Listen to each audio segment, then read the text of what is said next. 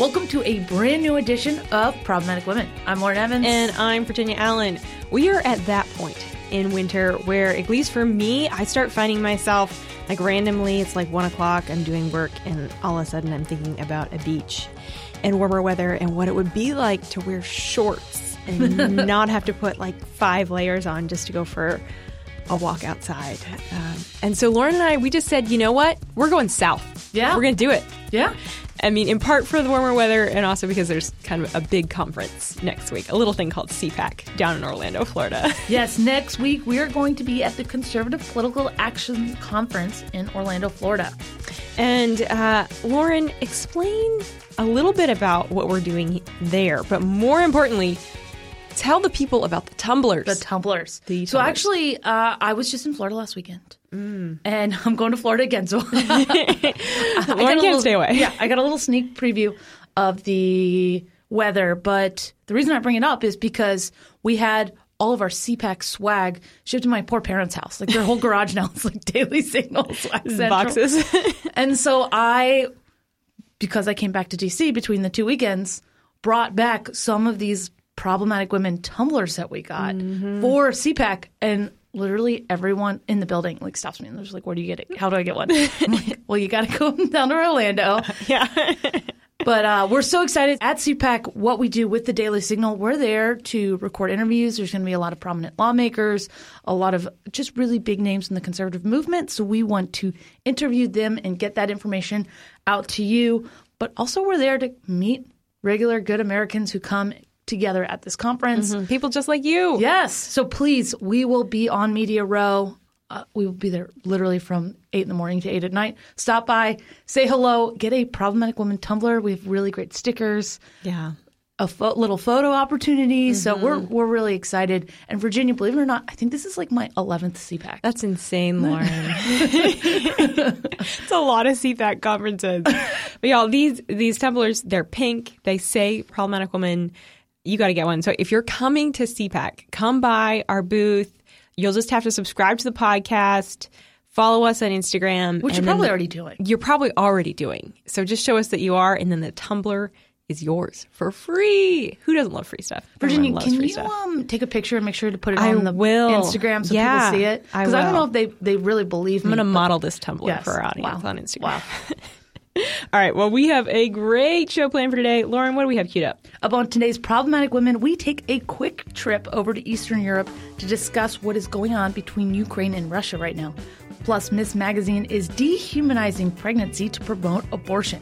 And as always, we'll be crowning our Problematic Woman of the Week. Each week on Problematic Women, we sort through the news to find stories that are of particular interest to conservative-leaning or problematic women, those whose views and opinions are so often excluded by those on the so-called feminist left. If you are a problematic woman or just someone who supports strong, independent women, please consider supporting us by leaving a review or a rating on Apple Podcasts or wherever you listen and encouraging others to subscribe. It really does make a difference. All right, let's get to it.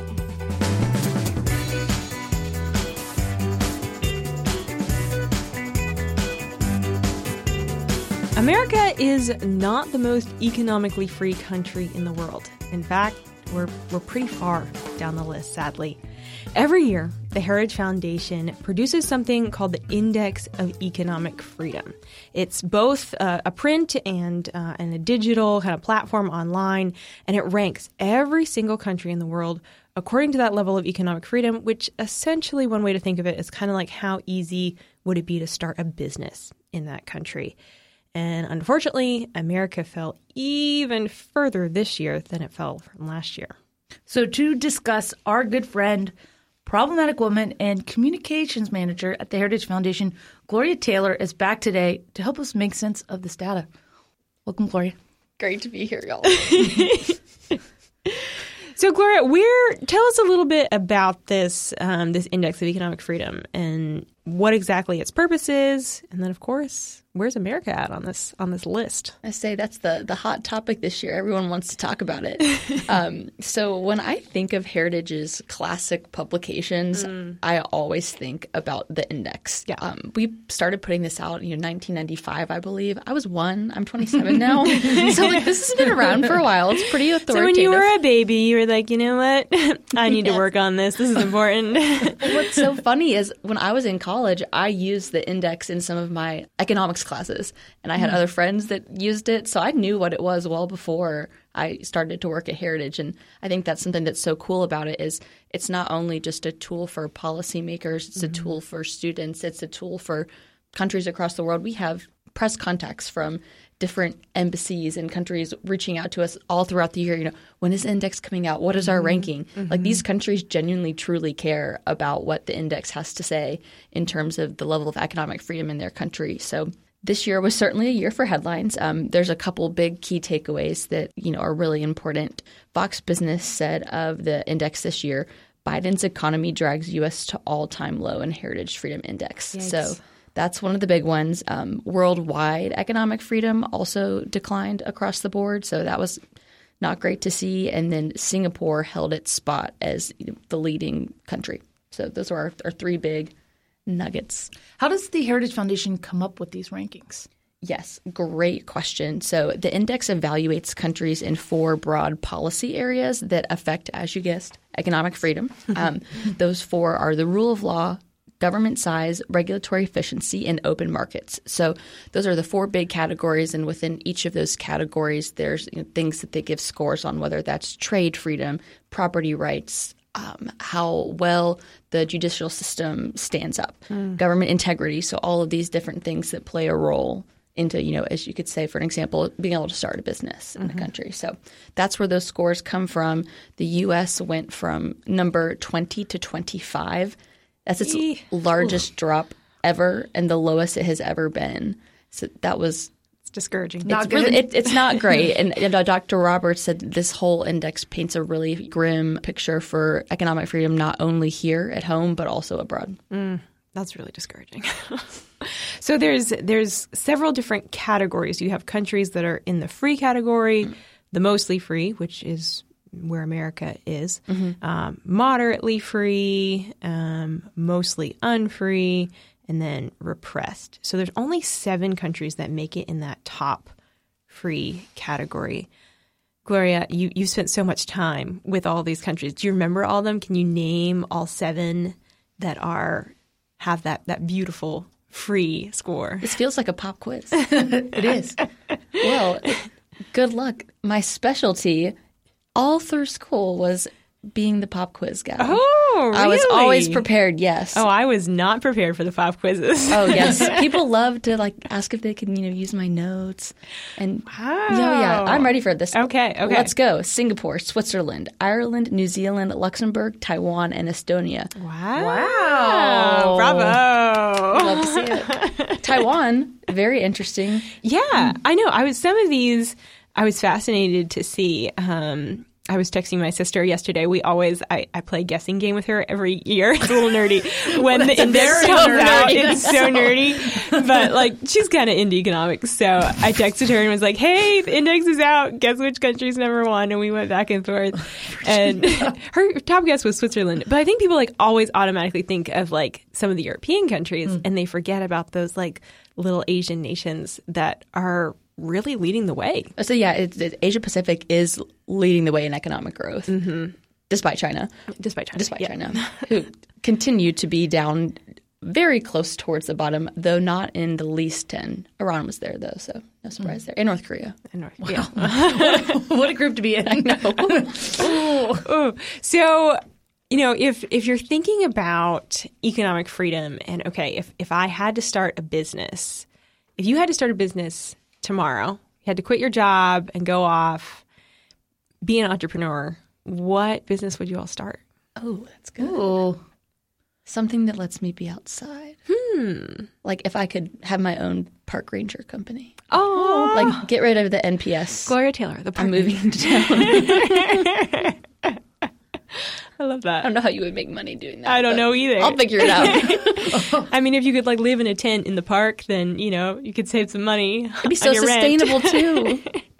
So I don't think about that too often because I like my job here at Heritage. But I will say, not starting my own business, but what I would always want to think about doing when things get particularly stressful is just going and waiting tables on the beach. So because I just like talking to people and I like eating and I like the beach, and I just figured that's where those three interests come together. Yeah. What You beach, make though? really good money at the summertime at a beach restaurant. Oh, probably like the Panhandle in Florida. Oh, strong. Yeah, just somewhere where it's nice. Freedom. Yeah. America. Yeah, I'd be really close to DeSantis. Get that like ocean breeze, the DeSantis breeze. He'll come to your restaurant. I mean, yeah, you'll he wait does a on lot him. of campaign events down there. So There you go. You can But what host about them you, all. Virginia? Do you have a little higher aspirations than waiting tables on the beach? I mean, I can't say that there haven't been moments where, yeah, it's like, oh, that sounds nice. But so I have like a very low key side hustle. So I'd probably just expand that doing wedding coordination. And it's a wild, the wedding industry is wild, but it's so fun because it's all these small business owners that all like have their special little craft. And you get this like bizarre adrenaline rush by coordinating someone's wedding and knowing that like, okay, this is it. Like if everything goes wrong, that's on me. Wow, yeah, It's fun. It's a lot of fun. It's very high stakes, high pressure. It is. It is. Yeah. Fortunately, nothing has ever gone wrong. I think probably my greatest fear is dropping a wedding cake. That's never happened, but it's just like You in have my to carry head. the wedding cake? I did once. It was very heavy. And like I have replayed that situation so many times and literally been like, oh, thank you, Jesus, that I did not drop that wedding cake because there was a moment where I thought I might. Wow. So yeah. I probably am just going to get other people to carry it from now on. I'm having secondhand anxiety for you. So good. All right. Well, stay with us because up next, we're going to tell you what you need to know about the current tensions between Russia and Ukraine. From economic freedom to wedding cakes. We're situation. taking people on a journey today. It is a journey. Well, I am excited to let you know about a new product that the Heritage Foundation just dropped. Whoop, whoop. And that is the Kevin Roberts podcast. Dr. Roberts started here at the Heritage Foundation late last year. And let me tell you, we love Mrs. James. She was an amazing president. But there's been an energy in the building since Dr. Roberts started. And I think from day one, my team has been personally excited about starting his podcast. So to see it come true, he interviewed Senator Tom Cotton on China and their growing influence and why that's really dangerous to America. He then talked to a Heritage Foundation expert, Dean Chang. And it's both really serious and gets into policy, but it also is just fun and it really energizes you about today, which you don't really get from a lot of podcasts. A lot of it's like dire and you finish listening to it and you're like, wah, wah. So really encourage you. You can find it wherever you listen to your podcasts. Make sure that you subscribe to The Kevin Roberts Show.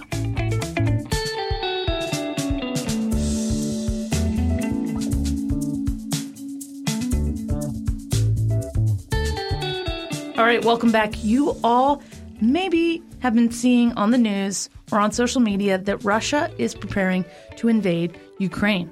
You maybe heard President Joe Biden speak on Tuesday about tension between the two countries and America's response.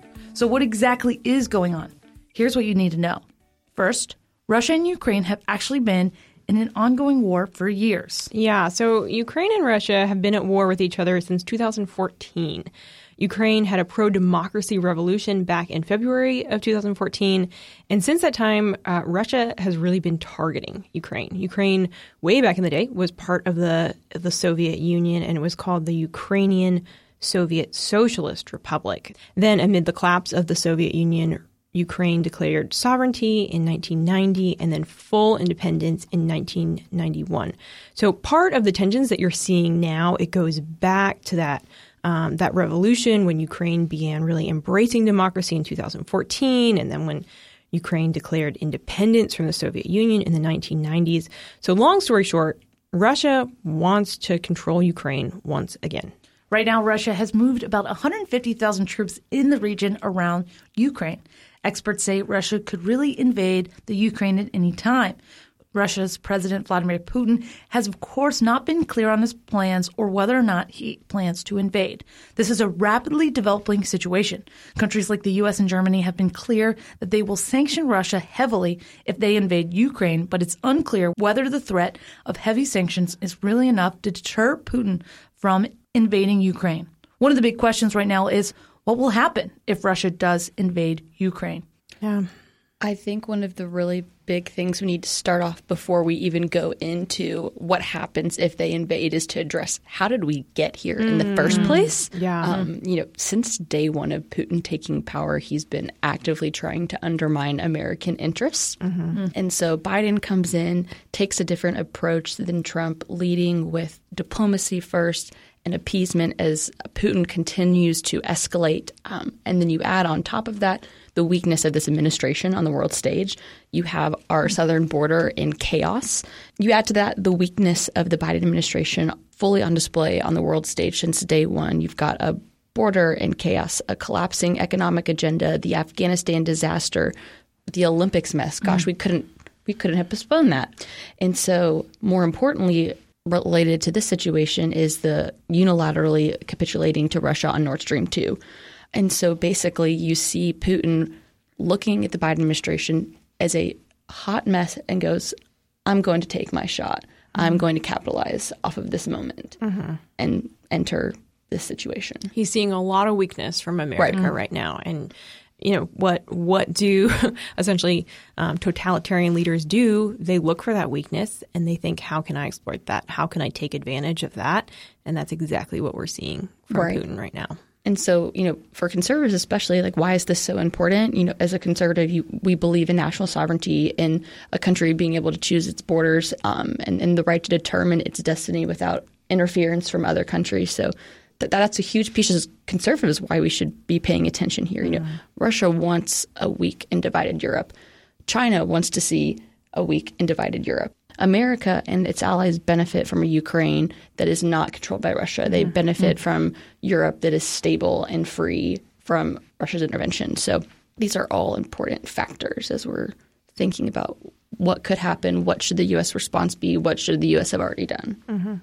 Well, I really feel for the people of Ukraine because I just can't imagine waking up in the morning and thinking, is my country going to be invaded today?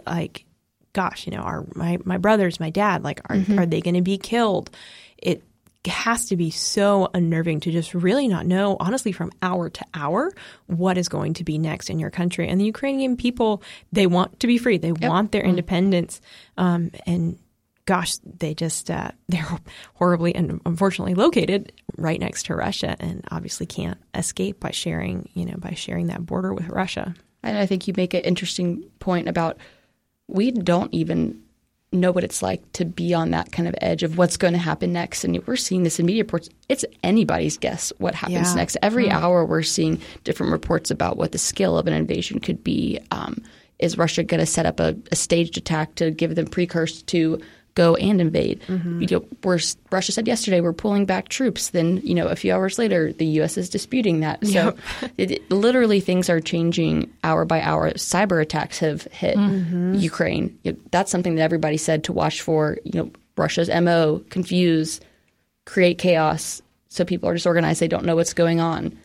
That's what's happening. We literally don't know what is going to happen next. And it's a real test for this administration to see how they respond. And it's just a reminder that elections have consequences. When America's leaders think that America is not a great country or a strong country, others in the world will react to that. And so when you think about how this is directly related to what happened in the failures in Afghanistan, Virginia, you're right. It's scary. It's frustrating. And all because the incompetence of our leaders. Right. And I think this goes further. If an invasion happens, is if it's easy for Putin to do whatever it is he plans to do, what is that going to beget in the future? Further aggression. And then China's watching as this happen. How the administration handles this is going to signal to China, oh, I wonder what the administration will do if we continue to press Taiwan. Is this administration going to push back against us? There's some very real, scary and terrifying geopolitical consequences of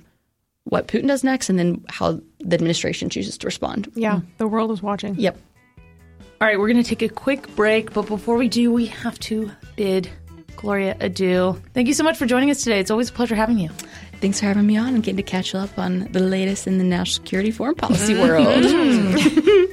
Later, y'all. Bye.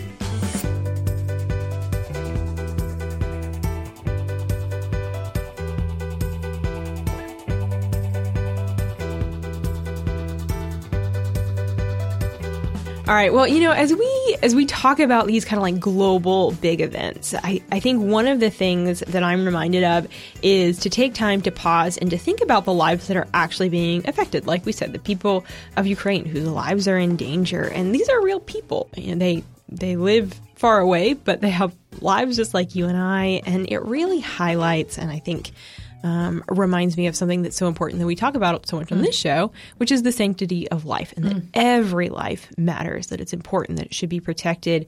And of course, we so often talk about that in the context of life and the unborn and protecting babies in the womb. And so I was disturbed this week when I came across an article from a feminist magazine called Miss Magazine. And I just want to read the header of this article because it definitely really stands out. So if you want to know what an attempt to dehumanize pregnancy is, then look no further than this headline. It reads, "Pregnancy and childbirth endanger women's lives and health. Pregnancy is not a benign condition." You could just stop right there. Really, a pregnancy is not a benign condition. So you're essentially comparing pregnancy to a cancerous tumor. Okay. You went there. So this article, like I said, it's in Miss Magazine, and it's all about the dangers of childbirth and how uncomfortable pregnancy is. And I mean, granted, I'll give them that. Yeah, sure. Childbirth is not always pleasant, of course. In fact, it usually is not pleasant. And being pregnant has a lot of negative effects. But as I read this piece, really the message of the article became so clear. And that's that the abortion industry will say whatever they have to in order to convince you that abortion is necessary. They'll use fear-mongering and scare tactics to convince you that you have to have that access to abortion. And, this is the same magazine that's also running a petition right now for women to sign who've had abortions. It's a way for them to, try and kind of build this momentum in our country right now behind abortion at a time where, we're looking at Roe v. Wade potentially in a few months being overturned. And so I think it's really important to be thinking about, okay, how are we responding to this messaging that is so in your face about abortion? I think, Virginia, you said it when it was, they will tell you whatever you want to hear about why you need an abortion, why it's important for you to have this access to abortion.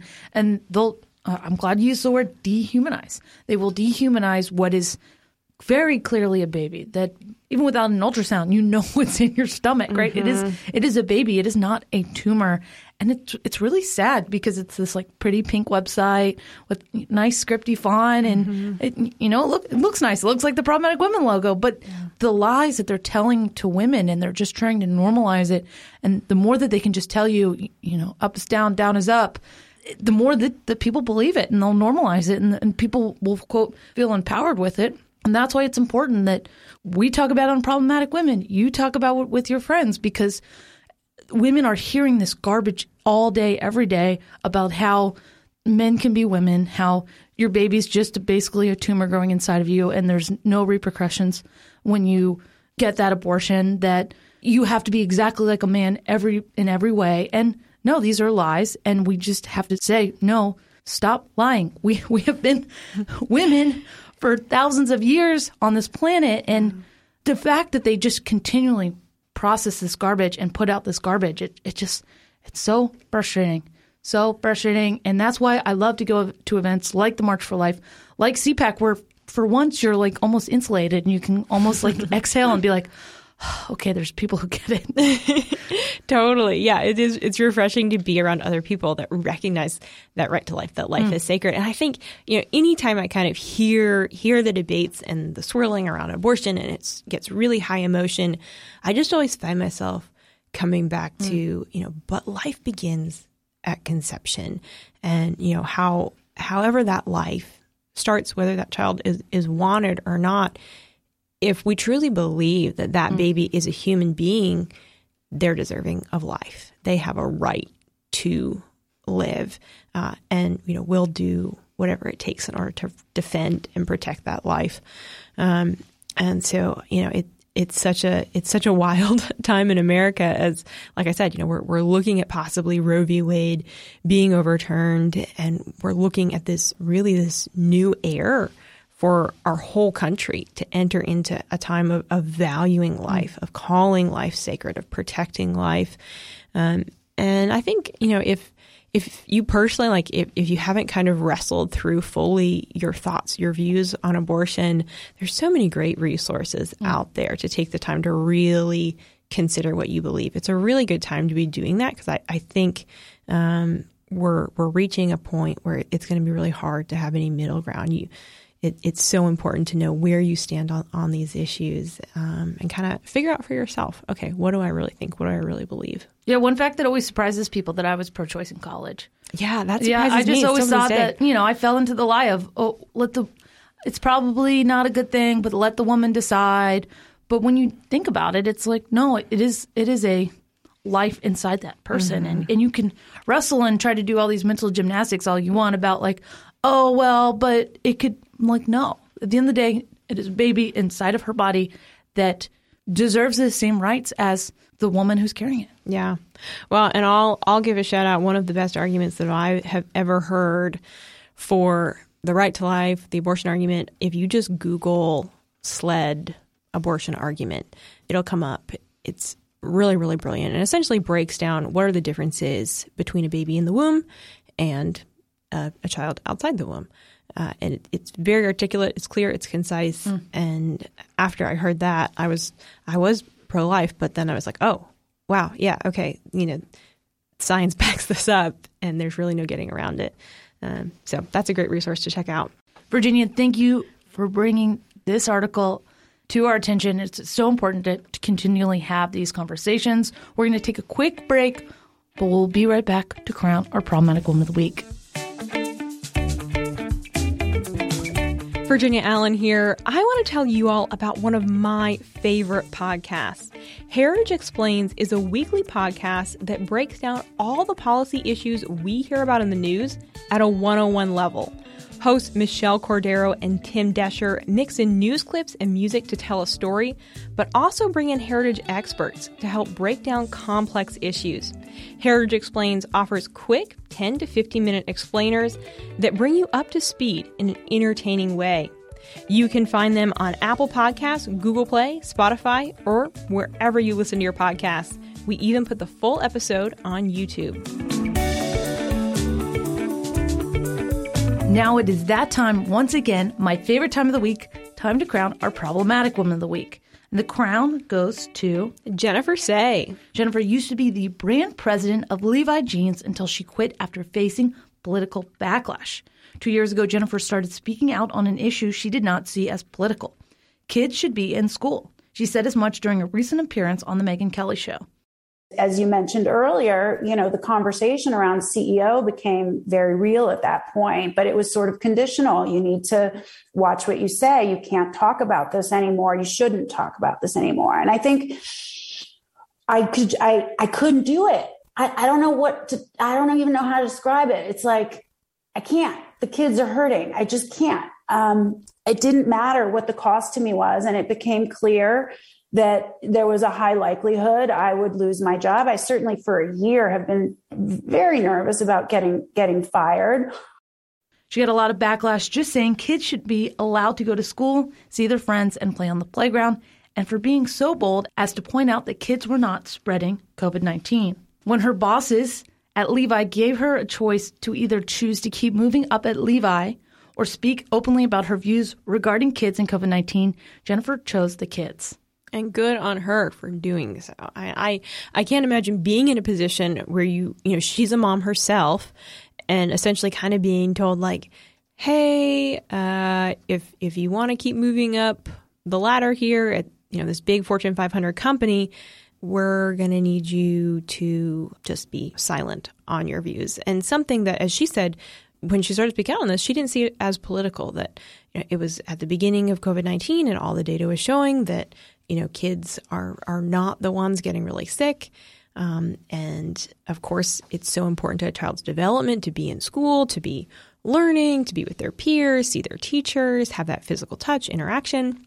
And she was just sort of stating it like she saw it, and continued pressure. She finally said, enough is enough. And I mean, good on her. She's resigned from Levi essentially so she has the freedom to be able to just voice views and opinions that should not be controversial. Yeah, kids should be in school. Yeah. Well done. As they talked about when she was talking with Megyn Kelly, it's like, for years, that was so not controversial. And obviously, it's illegal to just not have your child in any school. Like, children have to go to school. That's part of our laws. They have to be educated. And we all know that learning online was not quite education. Yeah. I mean, think of even us in the workplace. Like, we are so over Zoom calls, right? Oh, so everybody's excited when you sit in a meeting and they're like, there's nobody virtual. We're like, thank God, we can talk in person. And I know there's lots of circumstances where some people have to work from home. It's a great opportunity for mothers to get to spend more time with their children. But really, as humans, we're not supposed to communicate with people through screens. We need to see people face to face. It's the difference why, having a phone conversation is great, but you can talk to somebody on the phone every day, but then when you finally see them, it's a different connection. Absolutely. And for people to deny that, it's just insane. And you see it now with all these Democratic governors and leaders, and now they're like, 98% of our kids are back in school, and this is what we wanted the whole time. And you're like, no, that's not what you wanted the whole time. You wanted to do whatever the teachers' unions were telling you to do, which was a lot of virtual learning. And I mean, I'm happy to see these leaders, quote unquote, now do the right thing and make sure the kids are in school. It's frustrating. You feel like you've been gaslit of like, this is what we've been proving all the time. This poor woman had to step down from a great job to say something that's so true. Yeah. Yeah. Well, good on Jennifer Sey for taking a stand. It takes a lot of courage, I'm sure, to walk away from, I think she was at Levi for about 20 years. That takes a lot of courage to say, you know what, my kids and speaking up for the kids of the country are more important than me just continuing to climb the ladder in my career. Can't think of a better way to leave it for this week's edition of Problematic Women. Join us on Tuesday for a special interview-only edition. Super excited about this one. And then, of course, again next Thursday for a brand new edition. But in the meantime, take a minute and subscribe and share to the show if you have never done so. And don't forget, come find us at CPAC next week in Orlando. Conservatives need your support in the podcast world, and we would greatly appreciate a 5-star review on Spotify, CastBox, Apple Podcasts, or wherever you get your podcasts. It really does make a difference. Have a fantastic week. Problematic Women is brought to you by more than 500,000 members of the Heritage Foundation. It is a product of the Daily Signal, produced by Lauren Evans and Virginia Allen. Special thanks to our editor-in-chief, Katrina Trinko. We produce Problematic Women in remembrance of our dear friend and former co-host, Bree Payton.